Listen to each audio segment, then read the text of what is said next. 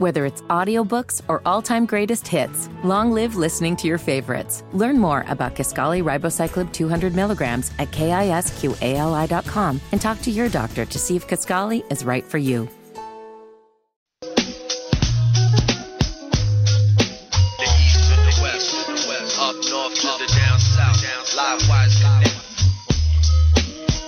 It's the Live Wire coming in out of the break. We're adapting. We're evolving here on Wes and Walker. Eric Spanberg going to be on with us instead at 2 o'clock. And so we move up the Live Wire just a little bit. Go ahead, Fitty. What you got for us to lead off the Live Wire with Fitty, JD, whoever you are today? All right. We spent a lot of time yesterday talking about Mike Evans maybe ending up in Carolina.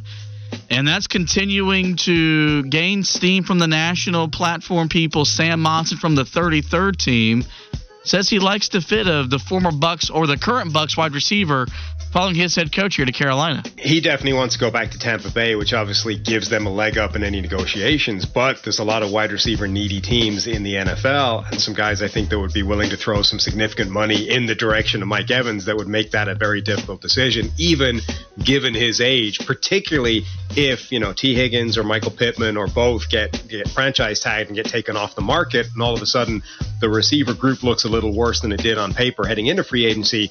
I mentioned Carolina. I'm going to mention them for every single wide receiver that's available. They would make a ton of sense. Mike Evans is still a legit number one. I sent Wes a DM on Instagram from Matt Bowen having Mike Evans landing in Carolina.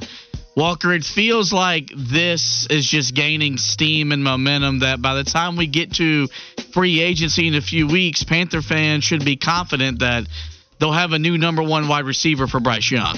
I'm sorry. I'm a little hurt that I wasn't a part of this direct message. You're the only one that got the Mike Evans article? I didn't know. Get on Instagram. Fitty didn't send me anything. Well, he is on Instagram. He just doesn't use it. I know. I looked at your profile the other day. Is it still sad? Still no picture. Yeah, man. It's because I don't get DMs. If I got a DM, then maybe I'd add a picture because people found me worthwhile to follow the Instagram profile. Sam really summed up his entire take with one sentence.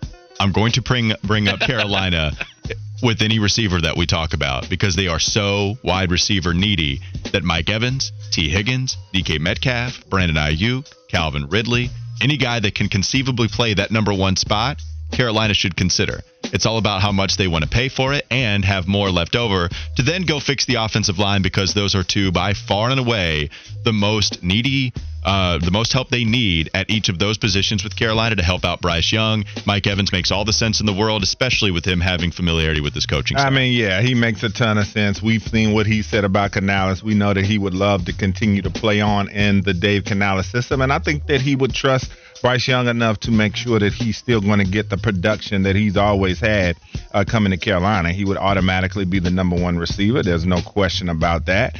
And so, yeah, it does make a ton of sense. And so it's just going to come down to if he feels like that Tampa Bay has a real shot at making some noise next year. We know Baker Mayfield. He seems like the type of guy to me that can be very convincing. And so I think he's going to work on him as much as he can and talk about the magic that they can make together. But if Carolina, and if that should not work out for him in Tampa Bay, Carolina would be a place that he could come to and eat, as they say, and get a nice bag on top of that. Any worry in the same regard as Wolfpack James text on the text line? I have no interest in Mike Evans. The timelines don't match up. Any worry there with the timelines, with him being older?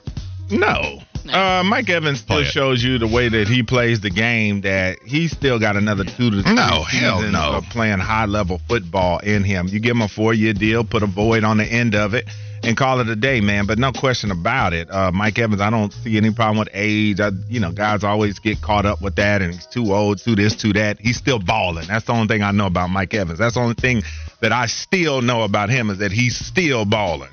I propose we start temporarily blocking people for stupid text messages. Wow, Wolfpack James catching it like that. Well, I mean, just imagine being that arrogant of a Panther fan that you don't want a 9-time Pro Bowler, a perennial 1,000-yard receiver that part too. For a quarterback that needs that. Like, your best guy is Adam Thielen. Like, Adam's a great guy.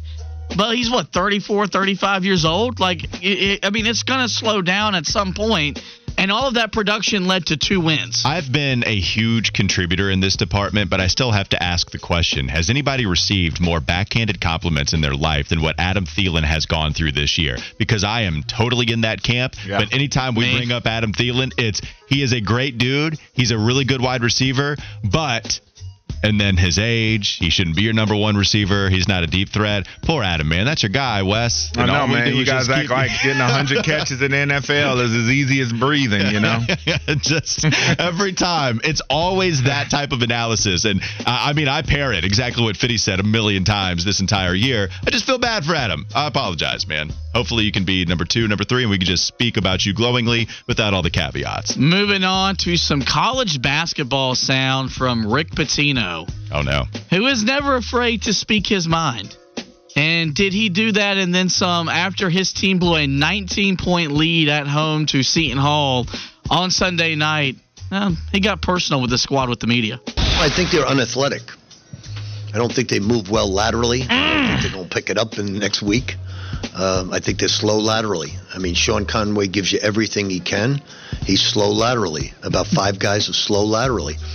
Even the Celtics, when we lost, I've enjoyed every minute being a Boston Celtic coach. Didn't like the fact that we lost in that following year, but this has been the most unenjoyable experience I've had since I've been coaching. Do you have any second thoughts of taking this job?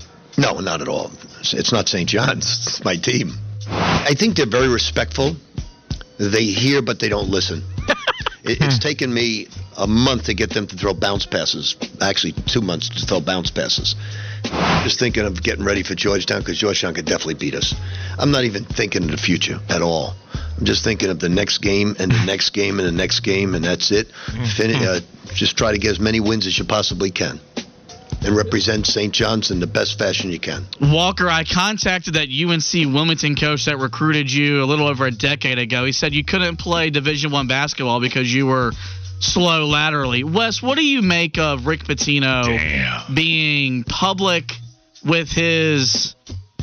I guess like he allowed his true feelings and emotions out. Are you a fan as a former college athlete, or would you rather him keep that behind closed doors? I don't have much of a problem because I know for a coach like that, and we know some of his transgressions on the side, his personal life, we know about that. But Pitino, for him to come out and say what he said, at this point you feel like he's at his wit's end. He doesn't know any other way to get to his team. And if you've ever coached, you know how frustrating it can get to tell people to do the same thing over and over and over again and they don't do it, or you lay out how a team's going to attack you and give a team all the answers to the test, and then they come out and they just blow it. And so I think for Pitino, I think he had just reached a point of no return where he felt like that he had tried to motivate his team in every other way that he could, and now it's time to use the media, because I guarantee you they'll start to play better after what he said. I mean, well, this could go 2 ways. It could go really bad or it could go really good, but more times than not, when coaches call out the media, when coaches call out their players in the media, you get pretty decent results. So I think it could turn out all right. I want to play for that guy. You know how sometimes coaches will go to the podium and give you a speech and you want to run through a brick wall? Yeah. I ain't running through anything. You mentioned how coaches will call out their players sometimes. Yeah. Not like that, and not individually, and not at the college level. I think there are some different things when you discuss professionally. It was a big deal. It was on NBA Today when Steve Clifford said, we don't have a whole lot of talent on this team. He didn't call anybody out specifically. He didn't say, hey, we shouldn't be throwing out Nathan Mensah because he's not an NBA player. He didn't call out Miles Bridges for getting beat backdoor. He didn't call out P.J. Washington for not getting back in transition. He just said we're not talented enough. And that made the national platform. Rick Pitino is out here calling individual players, saying specifically why they are so terrible, and then because of the lack of talent, said it's the worst year that he's ever had in his life because of his players. It's the most unenjoyable time in his life. Think we went too far there. Think we went too far if you're Rick Pitino. I feel like he is in the small group of coaches that can do it and get away with it. Him, Bill Self, and John Calipari, maybe Tom Izzo. But those are the only current college basketball coaches where you can do it. And what do you mean get away with it, though? Well, I mean, like not get fired? Well, like he's been to 7 Final Fours. He's won national championships. Like, the track record speaks for itself. So you probably look at it and be like, yep, that's Rick Pitino. And I still ask you, what do you mean? Because I know the track record. The guy has a ton of success. Do you mean get away with it in the sense that your players will still respond? Yes. Do you mean get away with it in the sense that he's not going to get fired? He shouldn't be fired for what he said. Do you mean that's my point? Because I don't think he should be vilified for what he said. I'm not going to vilify him. I can question this guy's comments at the podium for calling these out. Like, Wes, just based off of what you've talked about before, you're not one to take any of that. Like, I know my Wes Bryant. Yeah. Doesn't feel like Wes Bryant would respond too well to those types of comments if he's telling me Wes can't block anybody, can't whoop. What the kick out is terrible.